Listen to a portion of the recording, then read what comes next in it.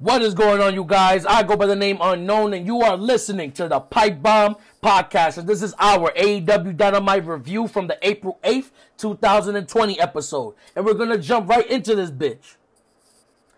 I didn't like this episode of AEW Dynamite. I didn't like it at all. I did not like it at all. This was probably the worst, or one of the worst episodes of Dynamite. I'm not going to sit here and say, oh, it was a pretty decent show like a couple of other YouTubers. No, I personally didn't like it. You guys always know I give my honest opinion. If I like something, I like it. If I hate it, I tell you that I hate it. And I did not like this episode of AEW Dynamite. And we're going to jump right into it. Before we even get into the first match, Jake the Snake Roberts is cutting a promo, basically saying the same thing that he said in the past couple of weeks about Cody and Brandy. Just set up the match. You're scared of Lance Archer, this, that, and the third, right? Then we're going to get into the first match, and it was Lance Archer versus Austin. It was something Austin whatever, right? And I guess he was making his AEW Dynamite debut, I believe, and this match should have ended quickly. The guy should have never got any offense in against Lance Archer. That was one of my critiques last week on his Dynamite in-ring debut, was because, like, even though it was like a shocking debut because he's throwing around a fucking little toy and Marco Stunt, but Marco Stunt should have not gotten offense in. For what?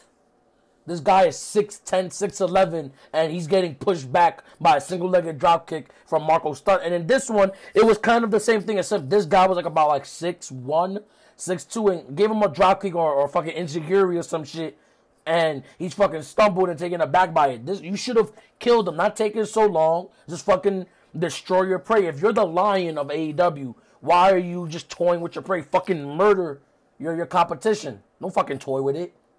That was like the only thing I didn't like about this thing. And Lance Archer picks up the victory, even though he looks impressive in the ring. But I want to see him against somebody credible, like somebody like Omega, or like one of the Young Bucks, or Trent from Best Friends, or Pac, or some shit. You know, someone that could give him a good back and forth. Not crazy, but that's that. The next match we're gonna get into is Dr. Britt Baker versus Hikaru Shida. And this was a pretty decent match. This really was. This was a pretty decent match. The only thing I didn't like about this match was two things I didn't like, actually. Even though there was some spots a little botchy, we're always going to get that in some matches, but this one in particular, for the women's matches in AEW, they're always botchy in some spots. And there was a part where fucking Britt Baker is like on the outside and they're fighting. Hikaru Shida picks her up for like a suplex. Suplexes like stomach first into the barricade railing, and then everyone's holding her down from the crowd because like heel side, babyface side, and they're holding Britt Baker down on the thing, on the barricade, so that way Hikaru Shida could kick her in the head. Why did the ref allow that? Why in the fuck did the ref allow that? I mean, that's one little critique I would give it, but the match was pretty decent. Britt Baker got hit with a nasty spinning heel kick like later on in the match, and fucking she was bleeding like crazy. It was very reminiscent of when Becky Lynch got her nose broken by Nia Jax and stuff. It was very reminiscent of that because the blood was just everywhere. It was on her teeth, it was just everywhere. It was just like a really okay, I want to see more from Britt Baker now. Now that's like a star-making moment, because you can't fake a nosebleed like that and make it look as realistic, because even when she was wiping it was still fucking flowing from her face, from her nose and shit. So that was one thing. But the match was pretty good. Britt Baker looked a lot better, because in recent weeks she hasn't really impressed me in the ring, even though her promos have gotten a lot better. But in ring she still needs to get better. But this was a great improvement from previous weeks. But at the end, Hikaru Shida picks up the victory. In my honest opinion, this was the best match of the night for me. This was the best match of the night for me. And I thought I would never say that about AEW women's match, because normally the women's division is kind of, they hype them up like they're the best women's wrestlers on the planet, and then you watch them and you're just like, But this match was really good. I enjoyed it. That's my opinion. I enjoyed the match. My favorite match of the night. Then, before we get on to the next match, they show basically another promo video package for Jon Moxley and Jake Hager saying they're going to beat the shit out of each other next week for the AEW World Heavyweight Championship in an empty arena, no holds barred match. I'm excited for that match. I hope that match is not dead like the Edge and Randy Orton Last Man Standing. I hope it's really brutal. I want to see some crazy shit. I don't want no like punch, throw into the wall and just sell, punch, throw into the wall and sell. I want some brawling. If you're going to call it no holds barred and Jon Moxley is crazy as he is and Jake Hager is the extreme fighter that he is, we better see some crazy shit. You know? Then we're going to get into the next match of the night, and it was Best Friends versus Kenny Omega and Michael Nakazawa. Before this match, they had like a video of Michael Nakazawa and Kenny Omega in like this trailer and shit. And they were talking about like, so what do you want to call our tag team? And Michael Nakazawa was like, the Best Friends. Omega's like, no, we already have a group called the Best Friends. Orange Cassidy pops out of nowhere, opens the door.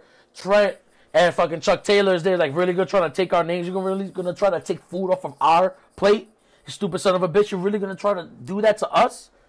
Then what they do, because you know Kenny Omega has to have his way, they Best Friends have their tag team name on the line. And if Michael Nakazawa and Kenny Olivier, as Jim Cornette loves to say, shout out to Jim, if they win, the Best Friends are no longer Best Friends, but the Best Friends tag team name go to Kenny Omega and Michael Nakazawa. Isn't Kenny Omega in a fucking tag team with Adam Page? Why does he need another tag team? Because he's best friends with Michael Nakazawa? Fuck no. No. And for the match, I never, ever want to see Michael Nakazawa on AEW TV ever again. Ever. And I'm going to tell you why. If I'm wrestling in a match, I do not want a grown-ass man rubbing baby oil on him to make himself slippery so when I grab him for a wrestle, he could just slip out of it. That's the most faggot shit I've ever fucking heard. I don't want to hear no fucking dumb shit like that from you Twitter fucks ever again. Oh, but Michael Nakazawa is entertaining. No, he's not. No, he's not. You're only saying he's entertaining because he's with AEW. But I bet you, if somebody in WWE was to start rubbing baby oil, y'all would have been like, oh, Vince is fucking retarded. Vince just give the company to Triple H because he knows what he's doing. He knows what he's doing.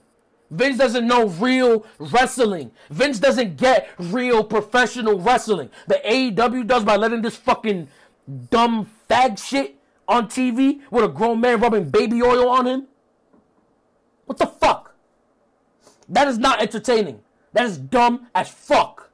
Dumb as fuck. I never want to see Michael Nakazawa on TV again. Because Kenny Olivier wants to hype up these Japanese fucking wrestlers. Then when you finally get to see them, they're nothing. They're overhyped, shitty fucking wrestlers. Besides like Okada and a few other people I can't like get to mention because my brain, I'm just so fucking pissed off. Besides a few people in New Japan that are extremely talented at wrestling, and those only are a select few, then there's the other half where it's just like, this is what y'all Google Gaga about? This is what y'all motherfuckers hype up? This piece of shit? No. Like I said, because if Michael Nakazawa was in WWE doing that shit, y'all would have been like, yo, what the fuck is Vince doing? But because he's doing it in AEW could get away with fucking murder, and it's gonna get applauded for. Fuck out of here. This match was fucking stupid. Best Friends picked up the victory. I give this match to shoot myself in the fucking face out of 10. Let's fucking move on because Kenny Omega doesn't know what the fuck he's doing in wrestling matches. I said it. Then we're going to get into the next segment, and it was Brody Lee outside pulling up in like this truck in a suit. Then he's basically arguing with fucking creepers from the Dark Order. He's getting mad like, you see this man? He's wearing a tie and a button up. What about your attire? Why can't you just be like him? And all other shit with like the dress code. Sort of like another Vince McMahon jab because we heard on Talk is Jericho, the referee, I forgot, something Elias something, right? That he got fired because he wore a fucking t-shirt that was out of dress code. And he was let go from WWE. So I'm assuming that's like a jab at Vince for being too strict on the dress code. But whatever. Then we're going to get into the next match of the night, and it was Lee Johnson making his AEW Dynamite debut versus the Exalted One, Brody Lee. Brody Lee just looks impressive. This match didn't even go on for like 2-3 minutes. Hits him with a wicked discus lariat, and Brody Lee picks up the victory. And that's really nothing too much to say about that match. Then we're going to get into the main event, and it was the first qualifying match, right, for the AEW TNT Championship, and it was Shawn Spears versus Cody. I didn't like this match. I didn't like it. I was going to be hyped up for it. I thought, you know what? Cody always makes guys look better in the ring, so maybe Shawn Spears could, like, you know, show improve. But Shawn Spears did have a good spots. Like, I understand, like, he's pretty decent in the ring. But overall, like, I just didn't, I really didn't like this match. I really didn't like this match.